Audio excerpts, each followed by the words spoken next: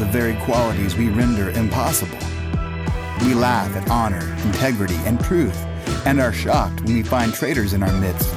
We remove the organ and demand the function.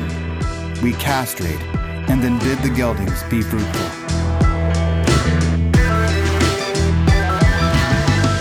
The movies and stories we love are gateways to see ourselves and God in new ways. We discover something essential about our hearts on the journey to understand our own story. Every great story borrows its power from a larger story, the story that's written on our hearts and woven into the fabric of our very being. Something inside has been awakened. I can no longer be who I was before. But if I am no longer who I was, who am I to be? Coming up, Balboa! Balboa, I want you, Balboa! I pity the fool! It's a wrecking machine. Now, it's time for Rocky to face the challenge of his life. For the first time in my life, I'm afraid. It's time for new allies, new enemies, new dreams, new tears, new danger, new courage, new love, new excitement. It's time for Rocky 3, rated PG. Starts Friday. Check newspapers for a theater near you. Check newspapers. Check newspapers. Do you remember checking newspapers for movies? For like when movies would come out, they do an ad in the back, and then the movie times, and it'd all be right there. Right. I used to get my fantasy football stats from newspapers. Yeah. Welcome to the Men at the Movies podcast. Yeah. It's Paul McDonald and Britt Mooney. That's right. Reminiscing about the days of newspapers. Newspapers. By the way, don't go to the movies on Friday because it doesn't actually open this Friday. No. But I got one thing to say. Ready? Yeah. I got it's a total Beavis and Butthead moment. One of the best songs ever. And Rising up. That's right, man. Dude, and so just a little trivia. That was the second song they picked. There was another song that they had before Eye of the Tiger, and they used that first song. Well, of course, if anyone had heard Eye of the Tiger, they would have picked that one over any song, right? I mean, like, it didn't matter what the other song would have been. But the other song was used at the end of Karate Kid. And it was the same director for Rocky and the Karate Kid. And he just used that original song that they had. The best around? You're the best. You're the best around. Yeah. That's awesome. Also, another awesome song that immediately takes you to the end of the All Valley Conference tournament. That's right. Under 18 karate. Point LaRusso. It's an illegal kick, Daniel. It's illegal. We've been watching Cobra Kai over here. Oh yeah, I talked about Cobra Kai on my author channel, my author Facebook the other day. Oh really? For anybody who might want to listen to that, what's your author Facebook, Britt? It's MB Mooney. So just look up MB Mooney, search that out on Facebook, and I think it's /Mooney MB. I might have to change that soon, but yeah, that's it. So we're back in our Rocky series. Rocky 3 came out when did this movie come? 1982. Wow. And it feels it, doesn't it?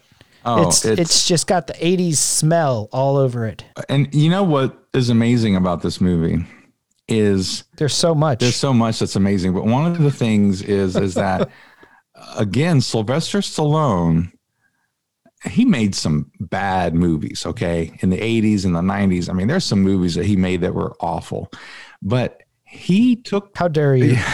He took that transition, though. He took that transition from the 70s to the 80s, like that cultural transition, and made it work for the character of Rocky.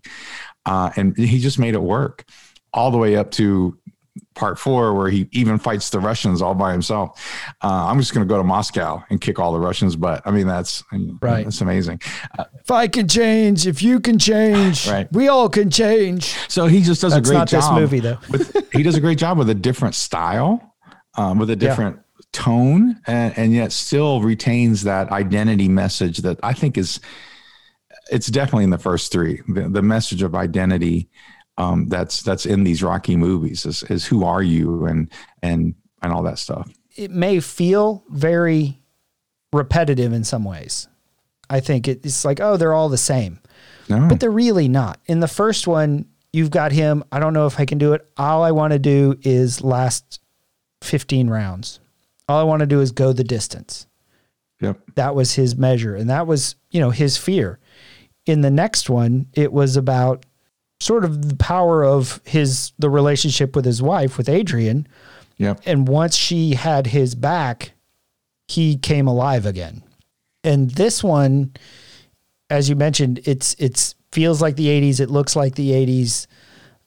And for whatever you might think about Sylvester Stallone, if you actually go back to the 80s and 90s and think about who he was, like you look at the first two movies and who the character of Rocky was in those, almost a guy who could barely put two sentences together, struggled doing the commercials. And now in this one, he's acting he's very suave. He's smooth. He's a celebrity. No longer has that thick Philly accent. His whole speaking has changed. And I just think that shows some of his actual acting chops versus just being some bum off the streets. Well, yeah. And it also mirrors his career. I think it's really interesting how the Rocky movies, including Creed, are really marks of Sylvester Stallone's career. Like it's almost like, I don't know whether he did it on purpose or not, but it's almost like he took a snapshot of where he was at that time, right? Because Rocky the movie is about proving you're somebody when everyone thinks you're nobody. And that's not just a bum. Right, and that's who Sylvester Stallone was. Right. When he went up to write the script and fought to get the movie made and fought to star in it. Like he was just trying to prove he could be there on that big stage. The second movie was just proof that the first wasn't a fluke. Right. And he did that, even though I don't think the second one is as good of a movie, but still, like the second one proved he wasn't a fluke. And now he's a major action star. And now he's successful. Now he's got cred. Now he's got blah, blah, blah, blah, blah, blah, blah. So now he comes out with Rocky 3. And oh, by the way, First Blood also came out this year. So as you were mentioning, he's a bona fide, him and Arnold Schwarzenegger are the action movie super duper stars for the next decade. Easy, if not 15, almost 20 years. But and then you get Rocky 4, which is still in that sort of era. But then Rocky 5 was toward this sort of downturn. He's a little older. Rocky's a little older. And even the Rocky 5, we probably won't do that one. It's just not that good of a movie. But again, then he does Rocky Balboa, which is like way later on, and he's older and things have moved on. And I just really think, and of course the Creed movies were almost like a resurgence of Sylvester Stallone. Like he really starts to come back on the scene around that time. There's the Expendables. There's all this other stuff that is now successful again. And anyway, I just think the Rocky movies kind of seem to mirror his career, and I think, like I've said, it's the best acting he ever does is for Rocky, and I do. When you think of Sylvester Stallone, you think Rocky, and maybe Rambo, as that original trailer said. He's sensitive. He's dynamic. He's been mentioned in the same breath as Al Pacino. Robert De Niro, Jack Nicholson, Charlton Heston, Sidney Poitier. That and Rambo are his two signature roles, and they came out, First Blood, and then there was Rocky 4, and then there was, Rambo 2, which was, oh my God, what a huge movie. And so this was the peak of his career, and you kind of see the struggle. Like, is it real? Like that, the theme of this movie is what you would struggle with when you're at the top. I like how you mentioned it was Rocky's or Sylvester Stallone's arc, But I think it also mirrors our arc as men. Yeah. Like in our early days, we are fighting. We are fighting to prove ourselves, to prove that we're not just a bum, that we're more than people think we are, that we're trying to build our kingdom. And then the second one, and the first one, you remember, he loses, but he gains the love of his wife, of the beauty. And so the second one then becomes the actual building of his kingdom, where he succeeds and he's victorious and he accomplishes something, which tends to be in the 30s as a general stereotypical arc. And now he's arrived. He has a big house. He's comfortable. He's living a comfortable life. And that hunger isn't quite there anymore. And then as we get to the other movies, it's more about passing on his wisdom to the younger generation, about being that mentor, about what is his legacy, what is family. When we talk about Creed especially, I'm not sure I ever saw Rocky Balboa. I did see Rocky 5, and as you said, that had some issues. Yeah, definitely. So we get to this one, it kicks off quick. You've got the end of the fight, and then there's a collage of, first it's fights where Rocky's defending the title that he just got off Apollo. Now he's in commercials and he's looking amazing. He's not struggling reading the dummy cards, and the Eye of the Tiger's playing. And then as the song goes along, it shifts to see Mr. T, who plays, he's introduced in this movie. So it said introducing Mr. T. So this must've been his first movie, but he plays Clubber Lang, and Clubber is the one who has the Eye of the Tiger. He is focused. He's angry. He's determined. While Rocky is polished, doing commercials, living the good life. He's on the Muppet Show. Right. And you see Clubber just knocking people out, just slaying them and becoming the number one contender. And that's all in the song, right? As you like to say, show, don't tell. Yeah. We see that Rocky's getting soft, and Clubber, Mr. T, is ready. He's eager. He's the man that Rocky was in Rocky 1. He wants it. Yep. And it reminded me of this quote, and Dan Carlin used it. He does hardcore history. He's a big history guy. Right. Really interesting. If you like really long podcasts, give him a listen. But he used this quote it's reported to come from Voltaire. History is filled with the sound of silken slippers going downstairs and wooden shoes going up.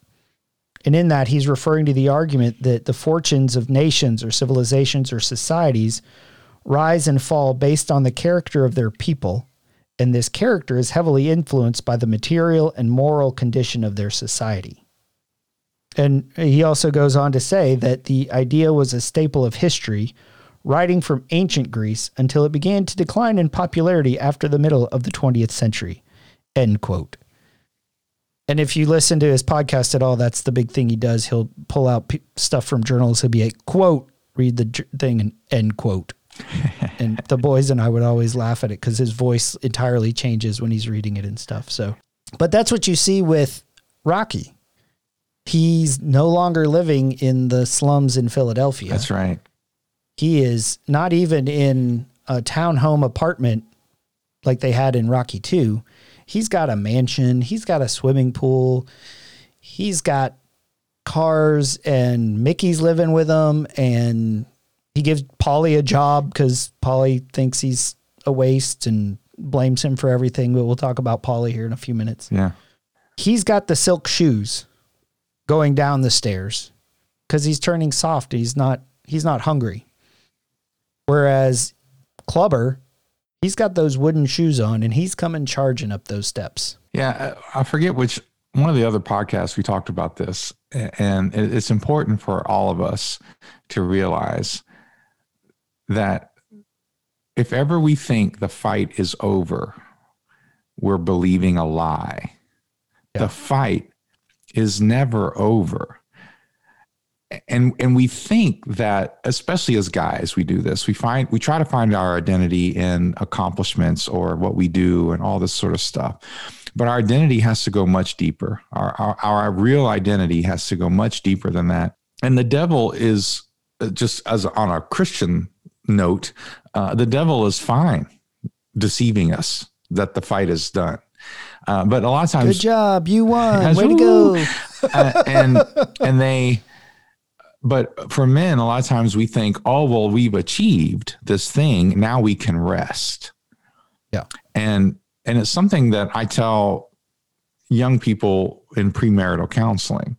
I'm like, youth, especially men, but women too. I tell them, when you get married, the temptation is going to be, I hunted it, I killed it, I brought it home, I'm done. Like, I can rest now. And my mentor told me something that was very important. He said, whatever it took to get her is what it will take to keep her. Yep. And he would, anytime he was at a wedding, he would write, keep courting. In other words, you're always courting. The courting isn't done. Like, you courting your wife and wooing her doesn't stop when you get married. And that's why marriages fail, when they go, we were so in love. It's like, no, at some point you stopped wooing the other person. You stopped trying to draw that person in. And it's the same way with a fight. And the fight is never over. And so here he is, and he kind of comes to these realizations. I mean, he's even, he even comes into the spectacle with Thunderlips, Hulk Hogan. Okay, so let's just go back just a second. So we got Mr. T. Yes. And Hulk Hogan in this movie. Yes. Like, very few people knew who Hulk Hogan was yet. He was kind of a wrestling star, but he was an up and coming wrestling star. And Mr. T was a nobody. And as far as people knew. And so here you have Sylvester Stallone. He's like the Rock's grandfather. I mean, that's how big Hulkmania became in the 80s. Oh, man. Probably 90s and even 2000s. Yeah. People love as long as he can still walk and kind of roll himself into the ring. After he's had so many surgeries. I mean, he abused his body. Mr. T, by the way, just a little trivia. He was like in like strongman, like brawling competitions. Like, he made a name for himself as a bouncer and would go to these like bare-fisted or something, like just brawl competitions, like, and so he was a legitimate tough guy. No, that's what it was. The tough guy competitions. They would have these things in the 80s called the tough guy competitions. Oh, those were awesome. And so he won a couple of those things. But all that to say is, so even when he's doing a spectacle, I mean, his life has become this spectacle, and then he's kind of brought back to earth, for lack of a better term, with this challenge that happens. And so the movie is pointing out, and what a message to the 80s, because Reagan gets elected, and all of a sudden you have this yuppie capitalists. We're just going to make money. I mean, like you have this other culture that starts, rearing its head. The economy's doing better. The 70s, recession is over, and all that sort of stuff. And here, Rocky, Sylvester Stallone and Rocky is saying there's something deeper than success. There's something more important than success. And I think that speaks to what we've seen in our culture today. Whereas the 80s, it was, very materialistic, very focused on, I think in a lot of ways, comfort. You got cable TV, and you've got HBO now, and all this stuff. You've got a pool, you've got all these comforts. And then as you go on and you move into the 90s and I think early 2000s, you get convenience being the thing. And now we have Amazon, where I don't even need to wait till tomorrow to get something. If I order enough books, I can get them by the end of the day. Like, I did that yesterday. It said, hey, if you buy one more book and you can get it by tonight. Wow. It's like, I don't even want to read it. I just want it today, because that's the kind of immediate gratification person I am. But I think 9/11 happened. And what we see in our culture is not only is our focus on comfort and convenience, but safety. Safety and keeping people safe is the ultimate priority. It's the ultimate consideration, and in a lot of ways, what people fight about. Yeah. And, it's, how can you even think that? That might be unsafe. Whereas there's a risk. I mean, there's an inherent risk in living. Right. You leave the house. You don't leave the house. You could have a tree fall on it. You could have any one of a number of things. And what we see in the movie, Rocky becomes mostly focused on protecting what he has and not losing it, to the point where he no longer, and I don't even think he's consciously doing it. And as we'll talk about with, I think when we pull the clip with Mickey, he realizes that he hasn't been fighting the contenders. He's been fighting guys that he can beat so that he can, what was it Mickey said? So that you can be healthy and you can win. Yeah. And so let's kind of deal with the whole Polly scene in the first few minutes. Yeah. And because let's go back to that one. I think that there's some really good stuff in there because they show Rocky is successful. And then here then the next thing they show is a family member who is very jealous and resentful about this. And he's overshadowed by Rocky. He feels that way. He feels like he's done all this stuff. He feels like he's been a fan. He feels like all this stuff. And he feels like, where's my thing? Where's my success? Where's my wealth or what have you? And so he's angry at Rocky. And it's actually pretty good writing because this does happen when you become successful. When you actually start to be successful at the thing you're called to do, and you get to that place, there are people in your life who knew you then, who are like, who does he think he is, or who does she think she is, and all of that, and so, well, it's envy, really. Yeah. Well, and I don't know how much Rocky. I mean, I don't know how much Sylvester Stallone actually experienced that and put that in the movie, but I can guess he did. So anyway, so there's this poetic justice where he's angry at Rocky and he throws the whiskey bottle at a video game. It's not a video game. It's pinball machine. Yeah, pinball machine. Yeah. And then he's in jail, and who has to come bail him out? The one guy he's angry at has to come bail him out. And man, Rocky just, and Polly goes to Rocky like, you have been keeping me down. Yeah. And Rocky's like, I haven't been keeping you down like this. And it's just that jealousy and that thing that happens between people. And I'm telling you, man, success is a greater test of character than failure.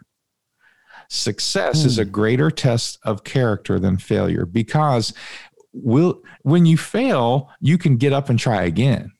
But when you're successful, what happens? You start to let your guard down. You start to feel like you deserved it. You start to feel like it's harder, as the movie is going to show, it's harder to stay hungry. It's harder to stay that person that actually became successful, to work that hard, to like you want to let your foot off the gas. And so anyway, so that's I kind of like that about this scene here in the beginning, is you see Rocky, but again, it shows his character. That one thing about Rocky hasn't changed is he's still about family. He still cares about people. And it's kind of sort of that save the cat moment in the beginning, where even though he's successful, he's still from the neighborhood, and he's still going to give Polly a hard time and then give him a job. And like, all you had to do was ask. And it's exactly, he doesn't take any of the crap that Polly was just dishing at him. He still gives him a job, because I think deep down, Polly just wanted to feel like part of the family. Yeah. Adrian has left Polly now, and now even Mickey's living with them.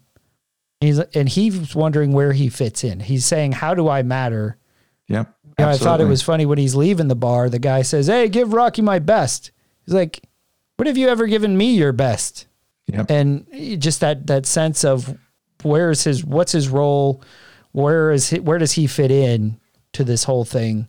And then the rest of the movie, I think he's sort of there for comic relief. Yeah, he is. But the important thing to see here is that people want to feel dignified. Him just living in the house, getting a watch, being taken care of financially, did not dignify him. because he wasn't starving. I mean, it wasn't like Rocky was going to let him starve, but to some degree, he didn't feel dignified. And how do people feel dignified? They have to feel like they have something to give, not just that they take, but that they have something to give. And so Paulie wanted to feel a part of something. Like you said, he wanted what he did in life to matter. He wanted it to feel like he had purpose. He could do something with his life that mattered. And I think it's important for us to realize that about people, is that so often, people may act on the outside like, or they may even think that they just want to have stuff given to them. But the most dignifying thing we can do for people is to give them a job. Is to literally say, no, you're going to have to work. Like there's literally a scripture where Paul says, if someone is getting from the church and they're not working, stop giving to them. In other words, like it's undignified. It actually goes against the God, not the God nature, but the God image that we've been given. It goes against that. It's undignified. You're hating that person to give them when they're able to work and they don't. That's why for us at Phoenix Roasters and for the church, we deal with a lot of addiction and broken people. And we call it the dignity of exchange. We don't go into a place just to give. We go into a place and say, what can you do? What are you talented at? What are your skills? And we'll pay you for that. You know what I mean? And that gives people a sense of purpose and dignity. And so that's why that beginning part kind of was important to me, because it was just a quick scene, but I think it really showed something important in that relationship. Well, and I think relationship is the right word, because that's what Paulie wanted, was to be brought alongside, to be a partner, good, to participate. As Patrick said in one of our podcasts, I think it might have been City Slickers, he said men like being side by side. Yep. Working together or doing things together, and not just, because Paulie said, who put you guys together? Who put you and Adrian together? It's me. And what do I get out of it? This stupid watch. And he didn't want the watch. He wanted to be a part of their lives. Mm-hmm. And I think that's what a lot of people want is maybe less of what we think they want and more of just, hey man, how you doing? Yeah. Yeah, and then he gets to fight Thunderlips, which I think is, I know you don't have the clip, but there's just some really funny moments because this is the third movie, and the strength of a third movie is that you have to show the depth of relationship at that point, because Mickey especially and Rocky have been through a lot together, and you really see that back and forth. You see that depth of relationship, even while they're just in the ring waiting for Thunderlips, who was, Hulk Hogan, which Thunderlips is the dumbest name I have ever heard. So he shows up and Mickey goes, nobody does this much for charity. And Rocky says, Bob Hope would. And Mickey goes, that's true. And then when Thunderlips comes walking up and he's, 7 feet tall, or I don't know. Hulk Hogan's like 6'8" or 10 or something. And Mickey goes, you better call Bob Hope, like right. I love that. But you still see it's kind of a gimmick scene, but the purpose of the scene is to show that Rocky is still at his heart a fighter, because when he is kind of beat up and he's thrown around and he's thrown out of the ring, like he's like, no, take these gloves off of me. It's a street fight now, and I'm going back in. Yeah. And so it showed that. So we get one scene, one sort of interaction where we see he's still about family. We see another scene interaction where take these gloves off. I'm going to kick this guy's butt. Yeah. I'm going to show him. And I'm going to cut this, chop him. And what does Mickey say? Chop him down or something, whatever. So anyway, it's good. So then we move from that. And again, we see Clubber in the audience looking angry. Yeah. And then he goes to announce his retirement at Philadelphia unveils the statue that actually exists. It does. Out by the Museum of Art there in Philly. And they unveil it. and he says, "Hey, I'm going to retire." And Clubber shows up and he's yelling at him saying, "You ducked me. You avoided me. You've been fighting bums." And just like all along, Rocky can take whatever you're going to dish at him. But as soon as you start directing some venom at Adrian, then the fighter really comes out and he wants a piece of him. And Mickey says, "If you do this, you're doing it without me." Because Mickey knows, like I mentioned earlier, he says, "My job's been to keep you winning and keep you healthy." And he's been doing that, which I think is actually a pretty good manager. Yeah. The goals. The goal isn't to necessarily always risk. Alabama starts the season not by playing their top opponents. They play some directional school or the Sisters of the Poor, or, they play a cupcake, as they say. And because they want to work out the kinks, they want to say, okay, what are we doing well? What do we need to work on? So when we play the tough competition, we'll be ready. And Mickey actually goes back to, I guess, Rocky's house, because that's where he lives now. And he's packing up, and he has this conversation of why he thinks that Rocky should not face Clubber Lang. I said, "Why are you doing this?" Because you can't win, Rock. This guy'll kill you to death inside of 3 rounds. You're crazy. What else is new? He's just another fighter. No, he ain't just another fighter. This guy is a wrecking machine, and he's hungry. Hell, you ain't been hungry since you won that belt. Oh, what are you talking about? I've had 10 title defenses. That was easy. What do you mean easy? They was handpicked. Setups? Yeah, they were setups. They was good fighters, but they wasn't killers like this guy. He'll knock you into tomorrow, Rock. That is probably the worst, maybe not the worst thing, the most harmful thing Mickey could have told him. Right. I defended my title 10 times. And Mickey basically said, sorta.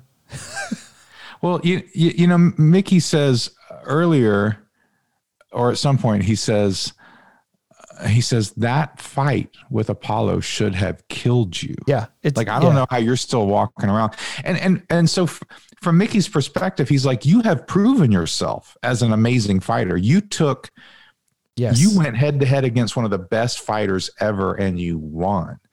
And so, I'm just giving you good fighters. Like, you don't have anything else to prove. But again, these movies, all of them, all of the Rocky movies, especially the first 4, they are about 2 things. They are about his identity as a fighter, and they are about the fact that he's really only fighting himself. That in the end, the other guy isn't the real villain. It's himself that he's really got to fight. And so when he says you can't win, that's like the worst thing he could have said. Which, by the way, the Bible actually supports. In Proverbs, It says, guard your heart, for from it flow the springs of life. Like, life comes from your heart. It comes from within. And so we have to guard it. We have to protect it. We have to fight for it. Yeah.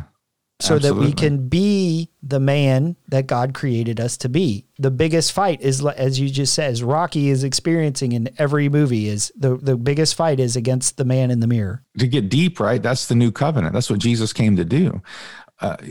He gave them laws. God gave them laws. He gave them land. He gave them all kind of stuff. But it was the heart that wasn't changed. Their very nature wasn't changed. The new covenant didn't come just to forgive all over again, although there's a deeper level of forgiveness. But Jesus in the new covenant, actually, we are born again. We are born from heaven. We are born from God. And so it is the internal that really matters, because Jesus said it's not what you take into your body. Yeah. It's what comes out of it, because it's your heart that's evil. Because the challenge with so much of religion and church that I see is we focus on Jesus came to forgive our sins. Yeah, which he did. I don't want to dismiss that. Yeah, that's kind of an important thing. It is, but it's part of it. But there's so much more. Yes. In Ezekiel, he takes that heart of stone, removes it, and gives us a heart of flesh.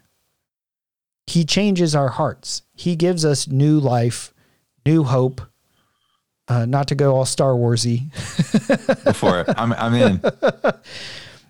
But there's so much more than simple forgiveness. Like we are internally transformed. Internal and eternally transformed. Yeah. And we could not win that internal battle without the Holy Spirit, without the regeneration of our spirit. For actually, the Bible says we die and are born again. There's a resurrection that happens, a resurrected spirit from heaven. A spirit today, now, not no, that's right. in the life to come. Now we are resurrected. That's right. And then the Bible talks about that inner struggle where it says, for we wrestle not against flesh and blood, but against principalities, powers. We have the power to cast down imaginations.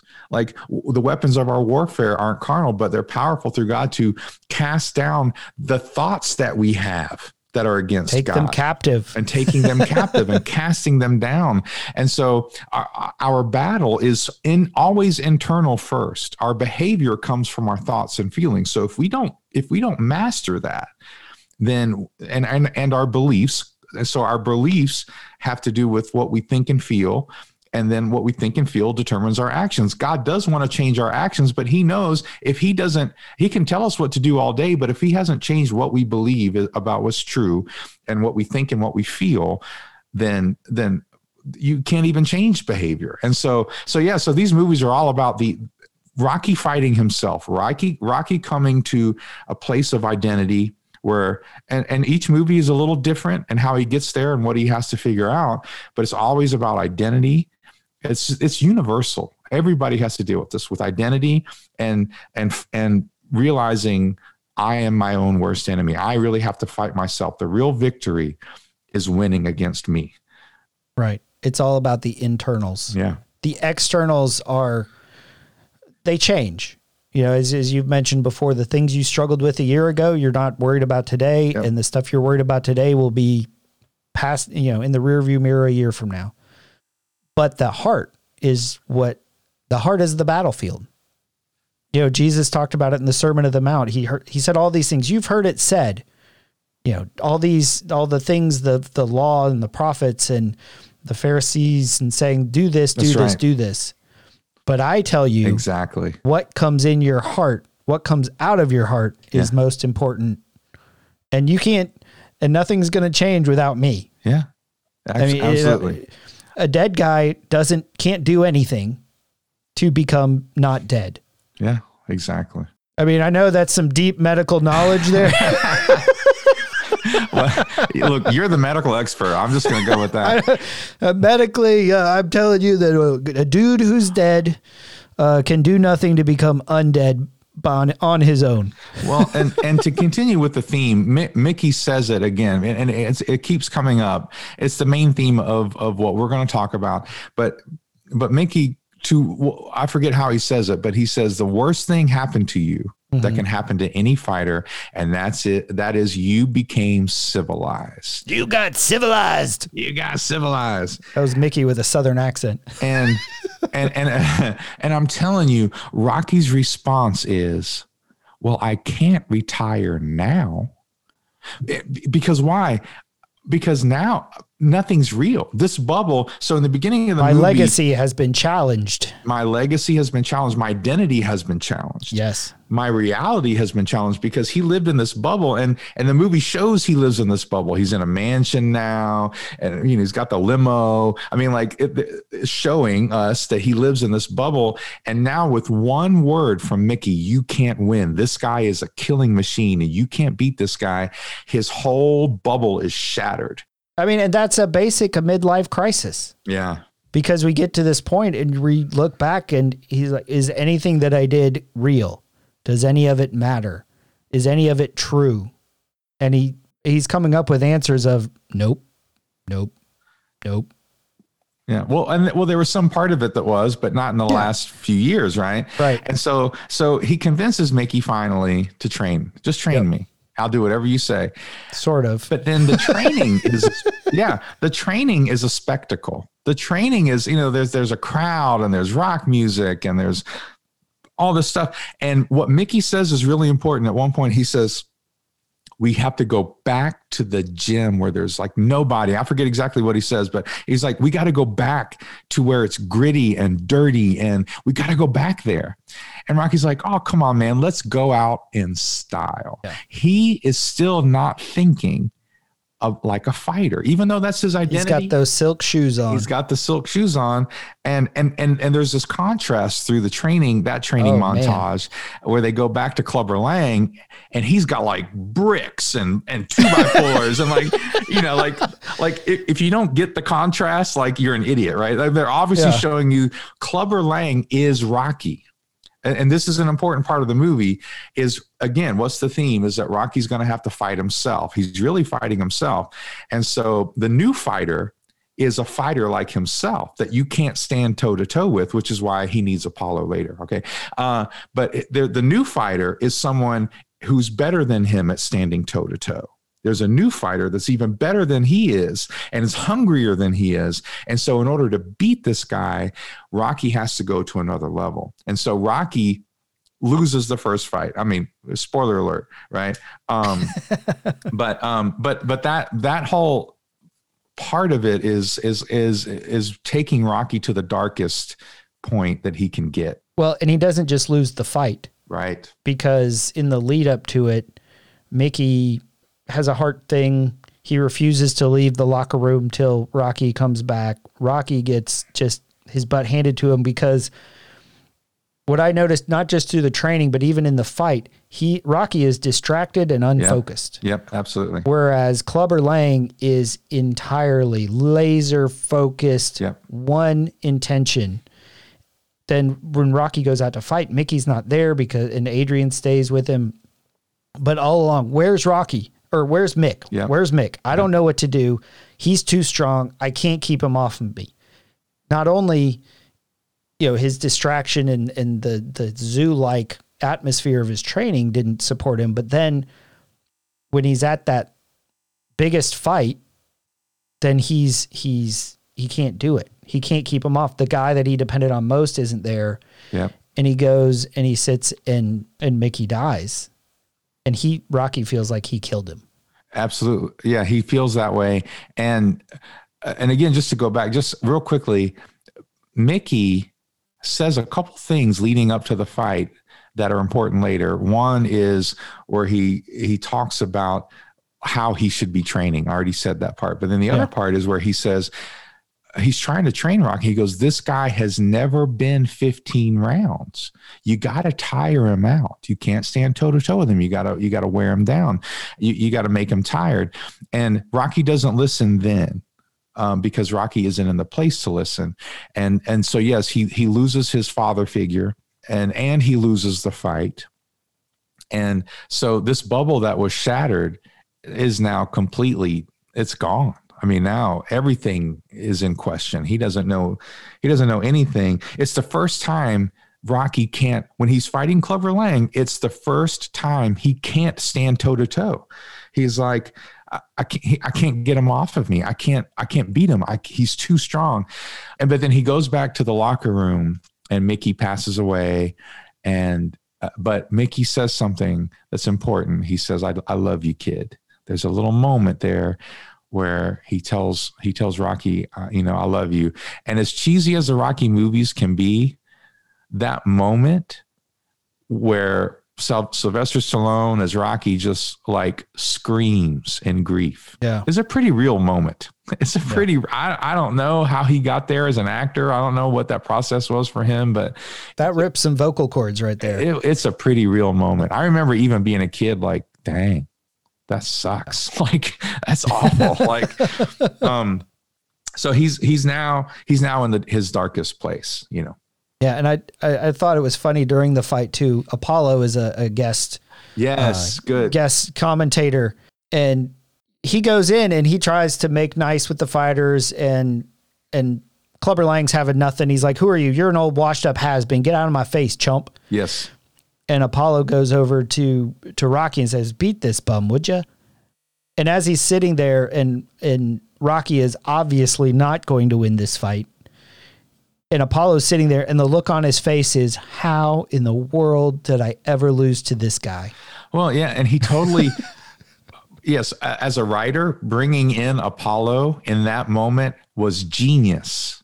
That is the perfect thing. How so? Well, because you're going to bring him back later, right? I mean, you're going to bring him in later for a very important part of the story.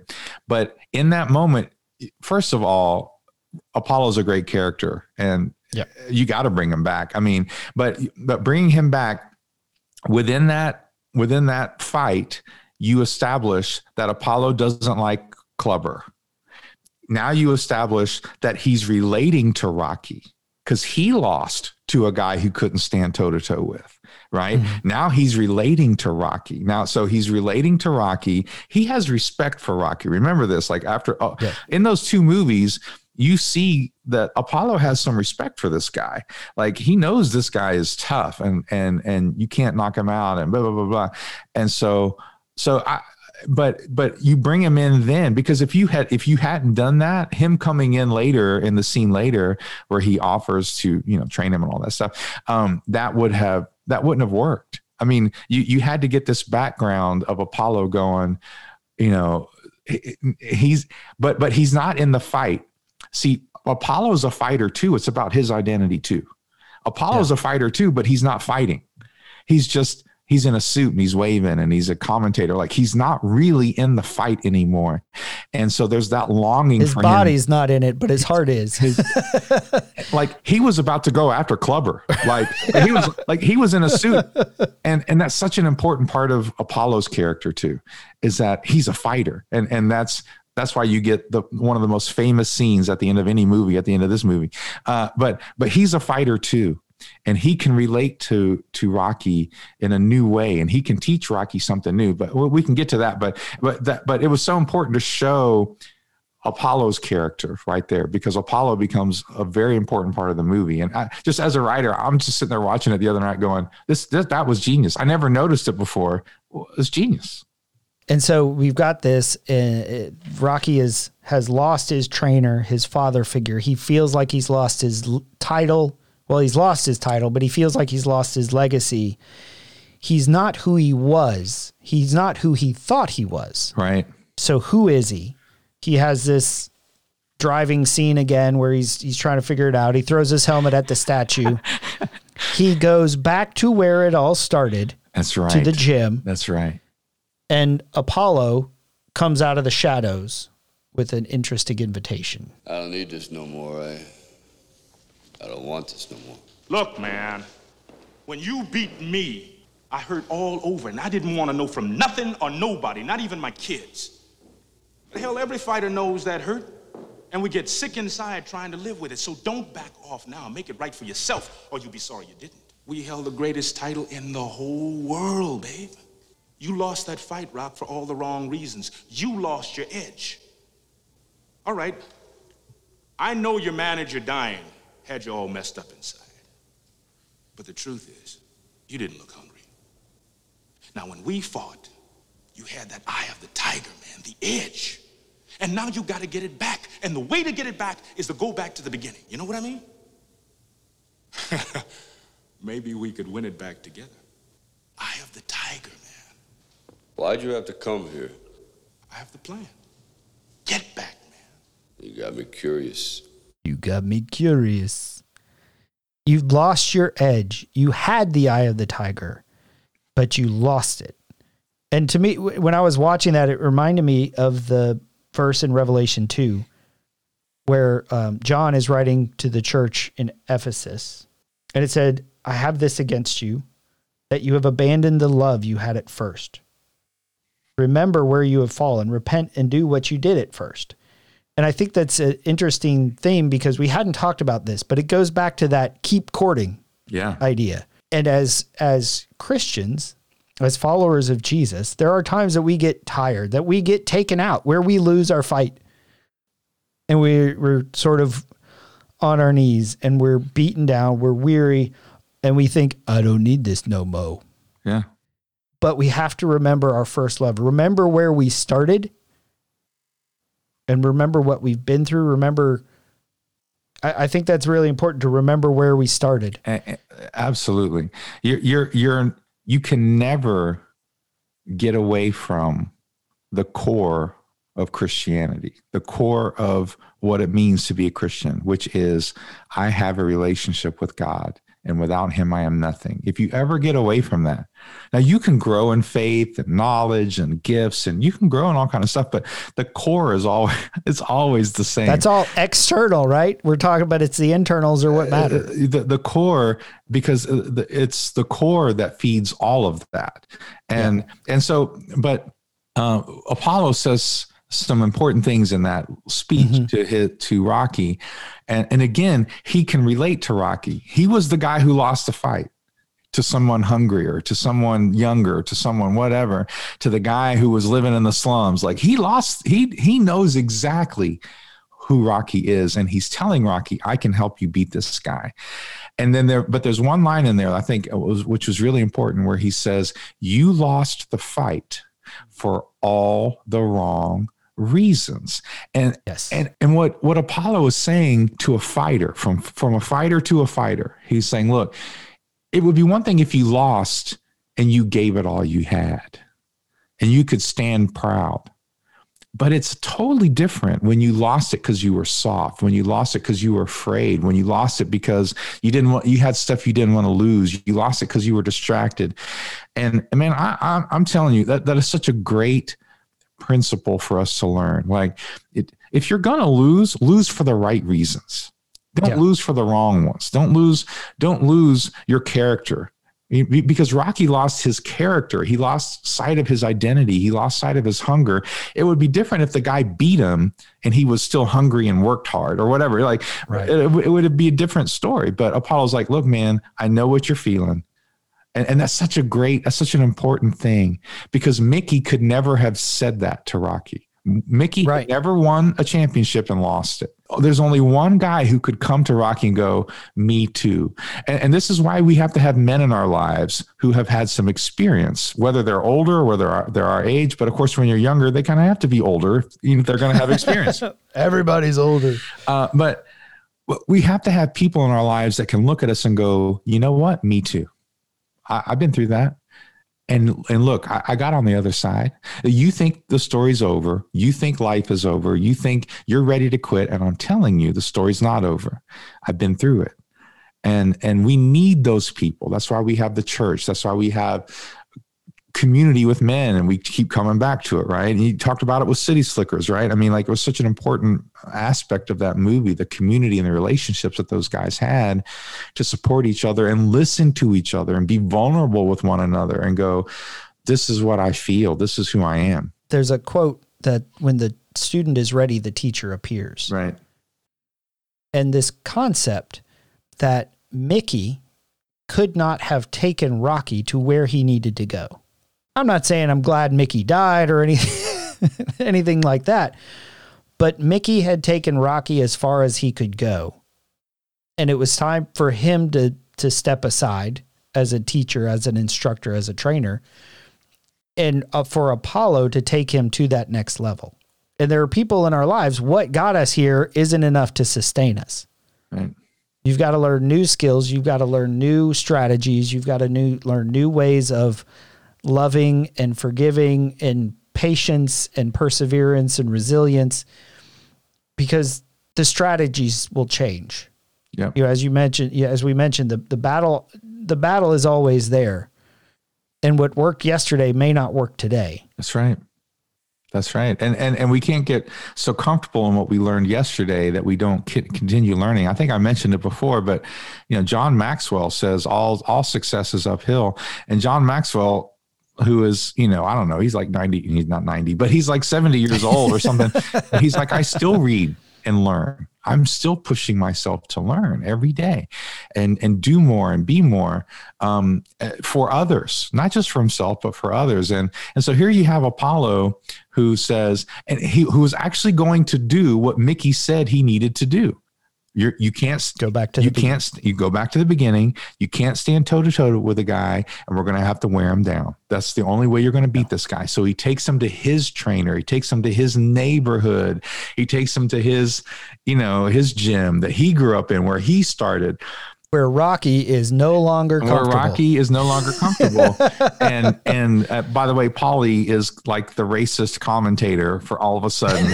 I'm like, dude, like, I don't like these people. Well, maybe they don't like you. You know, what did I do to them? But you know, he's trying to get, and he's training Rocky with different methods than Mickey did. You know, puts him in the pool. He's got the different things. He's got different things that he can share and show. And it really is the strength of the movie. That switch and that growth that happens in Rocky, if it had just been he wins another fight, but that character growth that Rocky has to go through that leads him up to that conversation on the beach. But Rocky still isn't feeling it yet. Rocky still isn't there. I think the key piece of that was when they go to run on the beach and he looks and he's like, we got to run on the sand because you got to have, you remember, even Mickey said, we got to be grease lightning, kid. Speed. You got to catch the chicken. Speed, greasy fast speed. But they run on the beach and he says, Mickey never had me do this. He can't get past the loss. He can't get past, you know, whether it's trying to keep his feet moving, whether it's swimming. I love that line. Can he swim with a name like Rock? Right. And so it gets to the point, they're on the beach, they run, and Rocky doesn't even finish the sprint. And he's looking out at the ocean. And Adrian goes to talk to, because Apollo's fed it. He's like, what is it, man? What am I going to do? What are we going to do here? Apollo says something that his fighter identity is talking to Rocky's fighter identity. And he says because Rocky says, I'll do it tomorrow. And Apollo goes, there is no tomorrow. If you're going to be a fighter, if you're going to be in the fight doesn't wait till tomorrow. The fight isn't going to wait for tomorrow. And there are so many things in the scripture that speak to this. We are to live in the moment and in eternity at the same time. You are not promised tomorrow. Like the Bible literally says this. Like, don't say you're going to do that tomorrow. You don't even know if you're going to be there. Your life is just a mist, a vapor. It's here today, gone tomorrow. Do what you can today. And I'm telling you, marriages can be saved. Careers can be saved by just that one idea that says, because I mean, you need to rest and there are some things you can leave to tomorrow, but talking to your wife when she's upset with you, don't put that off. You know, I mean, there's some things you don't put off, man. If you're going to fight for what's important, for those priorities, don't wait till tomorrow. Don't think I can do this another time. And so I just love that line. There is no tomorrow. And then he has the conversation with Adrian where the actress earns her money for that movie. I want to ask you something important, and I want you to tell me the truth. What? Why'd you come here? Just don't want it no more. It's over because you want it to be over. I'm glad. I do. It's just, you've never quit anything since I've known you. I don't know what you want me to say. I mean, what happened? How did everything that was so good get so bad? What's so bad? Tell me, what? I wrecked everything by not thinking for myself. I mean, why couldn't Mickey tell me where I was really at right from the start? He didn't have to carry me and lie to me and make me think I was better than I really was when I wasn't. He never lied. Those fights weren't right. They weren't, Adrian. I never fought anybody who was all in their prime. I was always some angle to hold on to the title longer than I should have had it.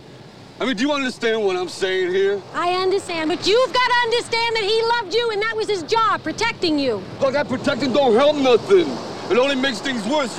You wake up after a few years thinking you're a winner, but you're not. You're really a loser. And so we wouldn't have had the title as long. So what? At least it would have been real, Adrian. It was real. Nothing is real if you don't believe in who you are. I don't believe in myself no more. Don't you understand? When a fighter don't believe, that's it. He's finished. It's over. That's it. That's not it! That is it! Why don't you tell me the truth? What are you putting me through, Adrian? You want to know the truth? The truth is I don't want to lose what I got. In the beginning, I didn't care about what happened to me. I go in the ring, I get busted up. I didn't care. But now there's you, there's the kid. I don't want to lose what I got. What do we have that can't be replaced? What? A house. We got cars. We got money. We got everything but the truth. What's the truth, damn it? I'm afraid, all right? You want to hear me say it? You want to break me down? All right, I'm afraid. For the first time in my life, I'm afraid. I'm afraid, too. There's nothing wrong with being afraid. There is. For me, there is. Why, you're human, aren't you? Look, I don't know what I am. All I know is I'm a liar. And because of that, Mickey ain't here no more. You didn't push him into anything. He was a grown man and he did what he had to do. And you have no right to feel guilty for what happened. You don't. You were a champion and you did what you were expected to do. And you did what I and everybody else thought you should do. And you want to tell me that those fights weren't real? That you were carried? Well, I don't believe it. It doesn't matter what I believe because you're the one that's got to carry that fear around inside you. Afraid that everybody's going to take things away. Afraid you're going to be remembered as a coward. That you're not a man anymore. Well, none of it's true. But it doesn't matter if I tell you. It doesn't matter because you're the one that's got to settle it. Get rid of it. Because when all the smoke is cleared and everyone's through chanting your name, it's just going to be us. And you can't live like this. We can't live like this.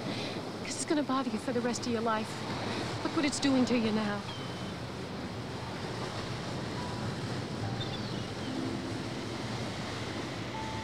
Apollo thinks you can do it. So do I. But you gotta want to do it for the right reasons. Not for the guilt over Mickey. Not for the people. Not for the title. Not for money or me. But for you. Just you. Just you alone. And if I lose? And you lose. But at least you lose with no excuses. No fear. And I know you can live with that. And I apologize because that was a super long clip, but I believe every one of us has had that conversation with our wives. And if you haven't, you will. Right. And honestly, we could have done the whole podcast based on this one. This may be our first podcast that actually goes longer than the movie was. Maybe. But the reason why that's such a great scene is that it sums up the theme of the movie, right? And I keep telling people this, but every great story has an emotional core to it. What's the emotional theme? What's the universal emotional core to it?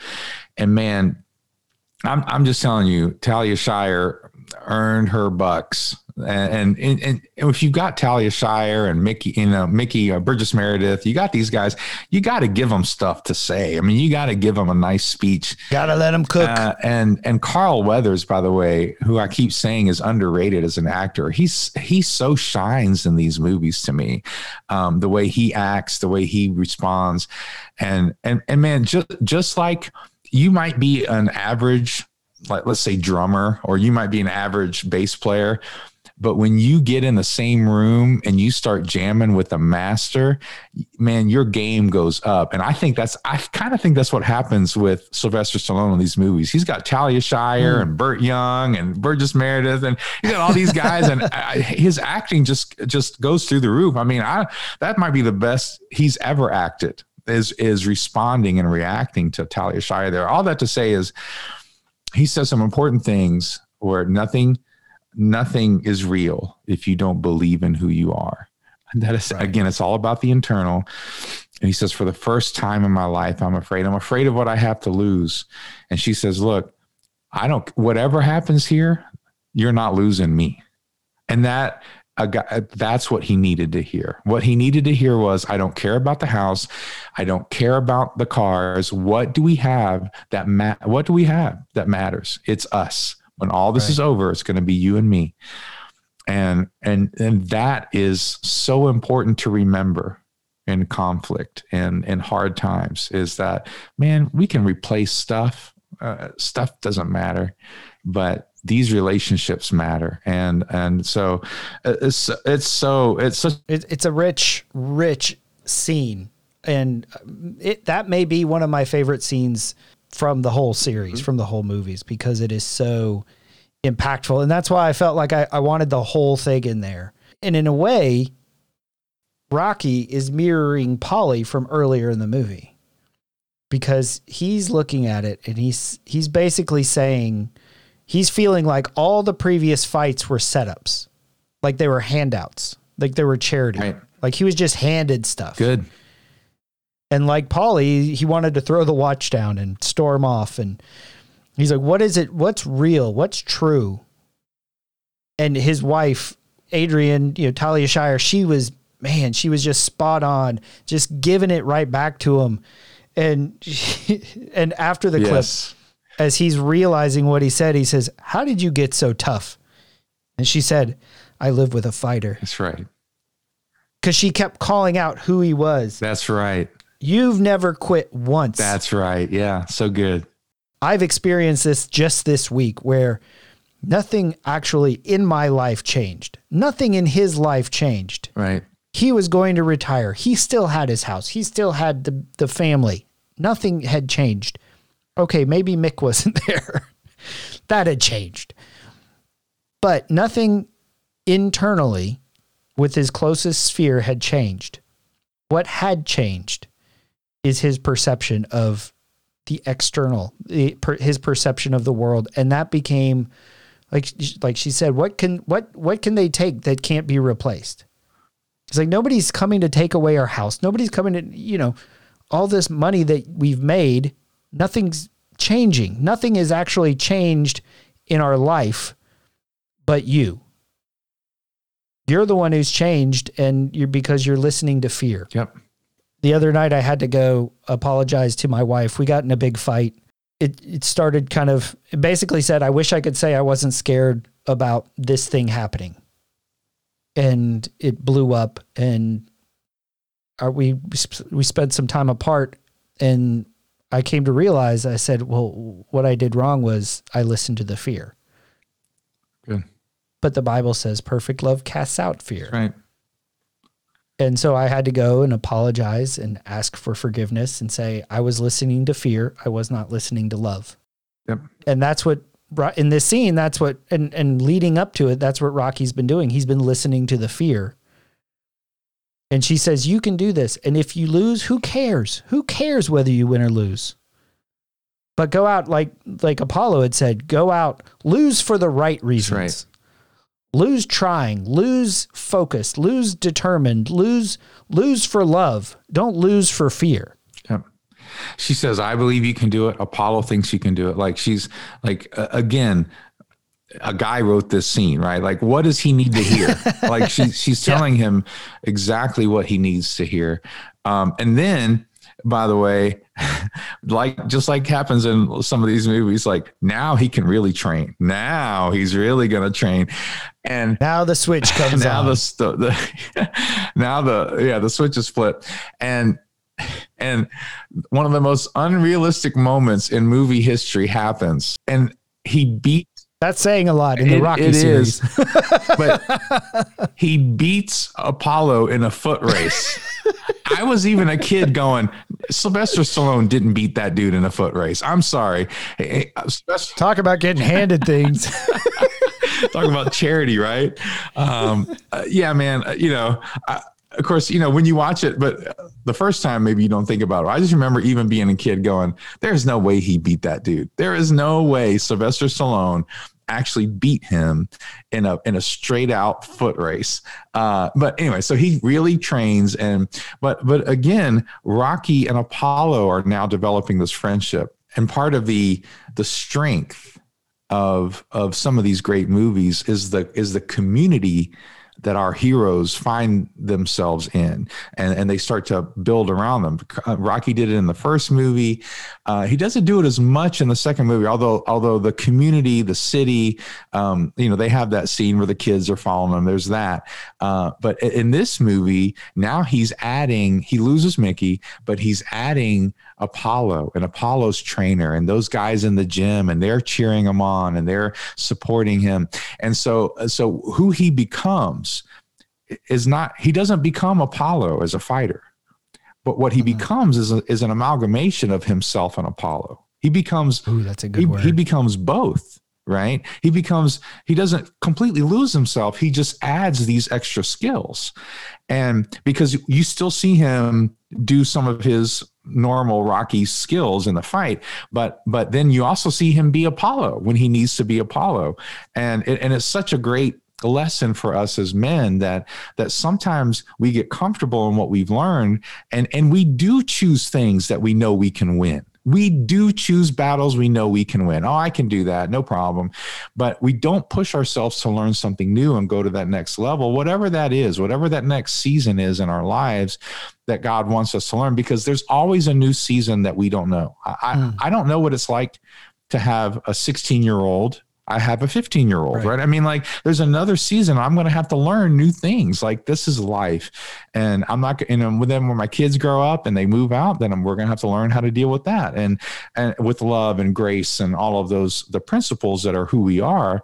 But anyway, I just love that part. I think what it takes, what does it take to get to that level? And I can't remember where the saying comes from, but the only reason that we change is when the pain of staying the same is greater than the pain of change. Right. And Rocky had reached that point. But what I remember what I said earlier about the Revelations 2, he lost his first love. He's lost his edge. And how do we recover that? How do we get back to it? And Apollo said this. He's like, you got to remember where you came from. That's right. You got to remember what it took to get here. And through this process and afterwards, where he's beating Apollo in a foot race, and he's focused and he's hungry. And I love that word hunger. I love that term hungry. You want it, because Jesus talked about it. Blessed are those who hunger and thirst for righteousness, for they shall be filled. It's a promise. They shall be satisfied. It's a promise. He doesn't say you're going to win. That's right. But if you hunger and thirst for righteousness, and righteousness is one of those words that gets kind of spun up in religiosity and church language.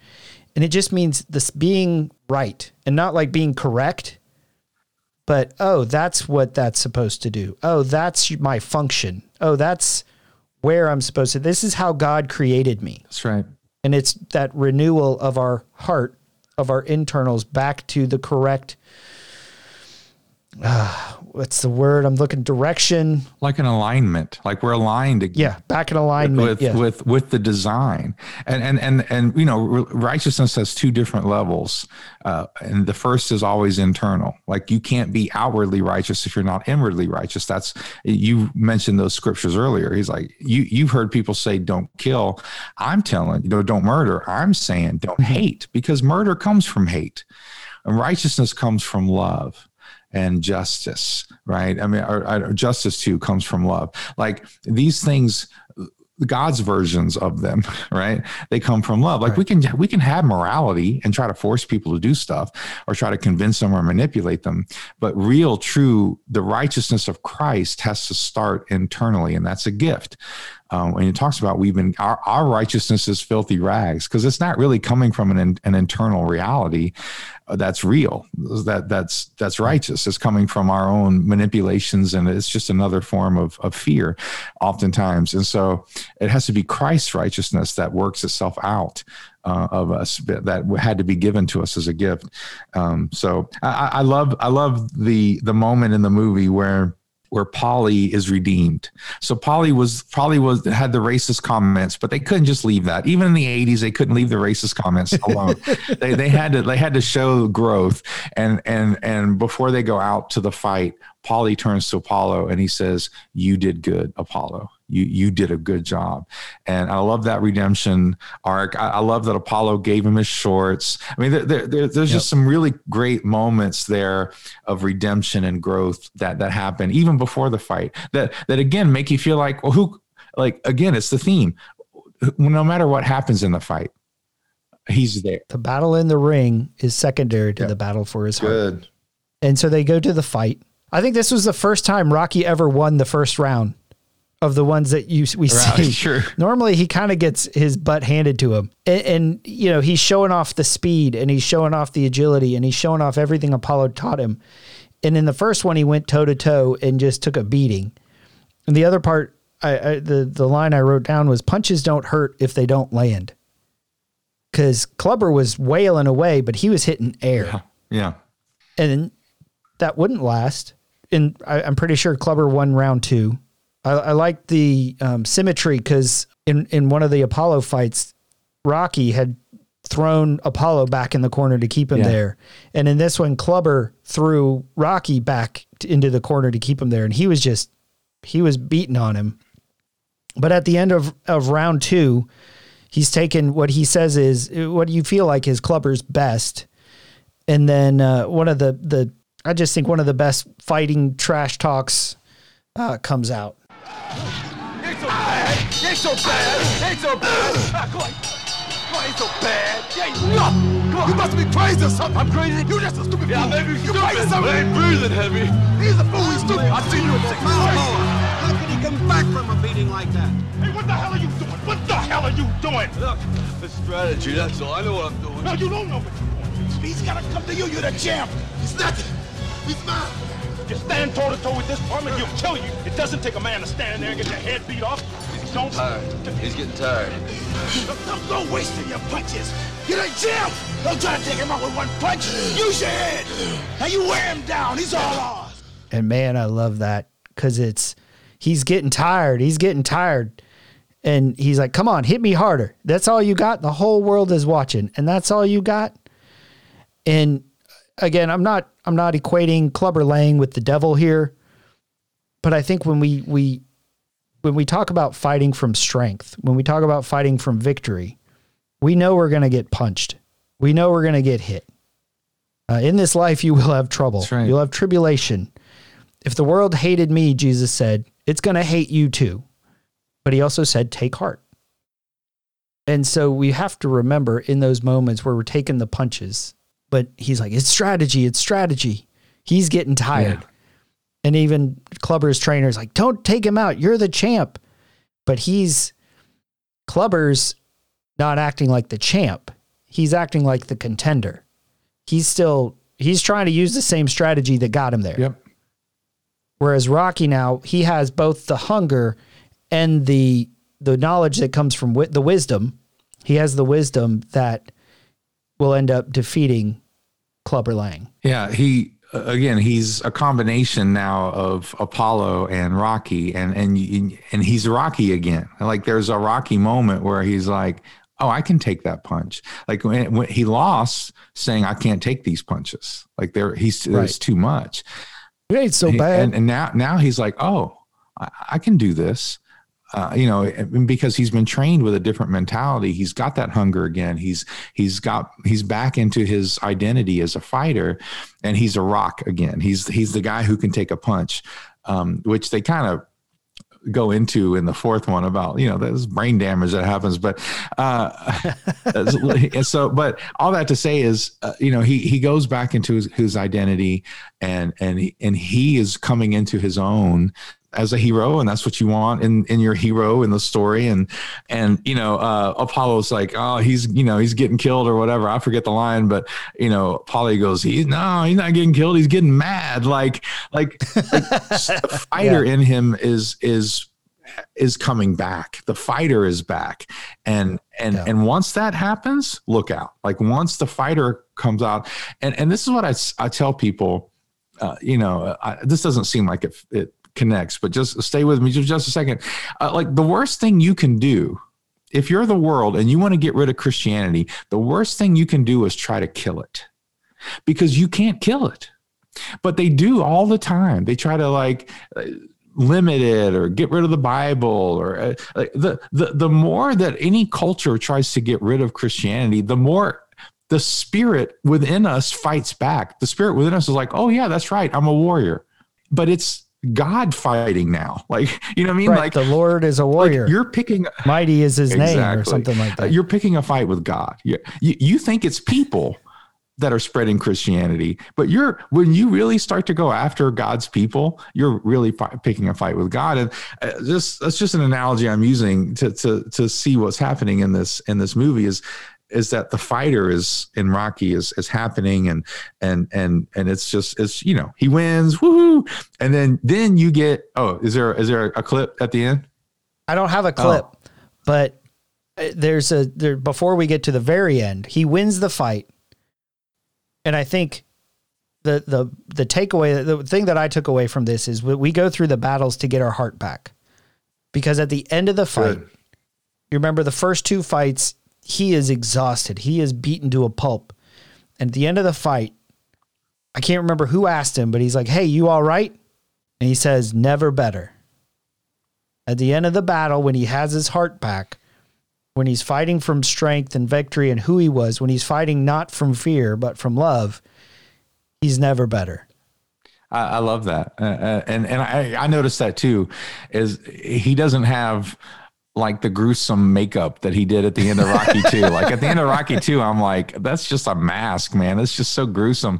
But yeah, he doesn't look like that. And because he wasn't standing toe to toe with the guy. There was a point where he was, but where he took the punches, but you know, he mixed in some of Apollo's strategy that helped him. And again, it took Mickey to do it.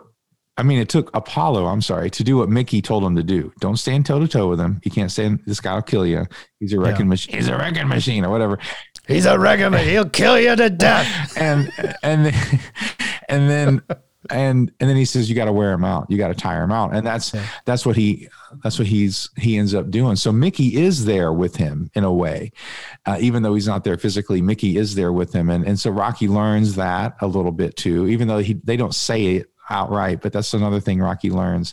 And then you have one of the most classic ends to a movie, because the other movies just end. The fight is over, right? And I think Rocky 4 does too. The fight is over and it just ends. But this is the only one where they have this little extra scene, and it's one of the most classic scenes.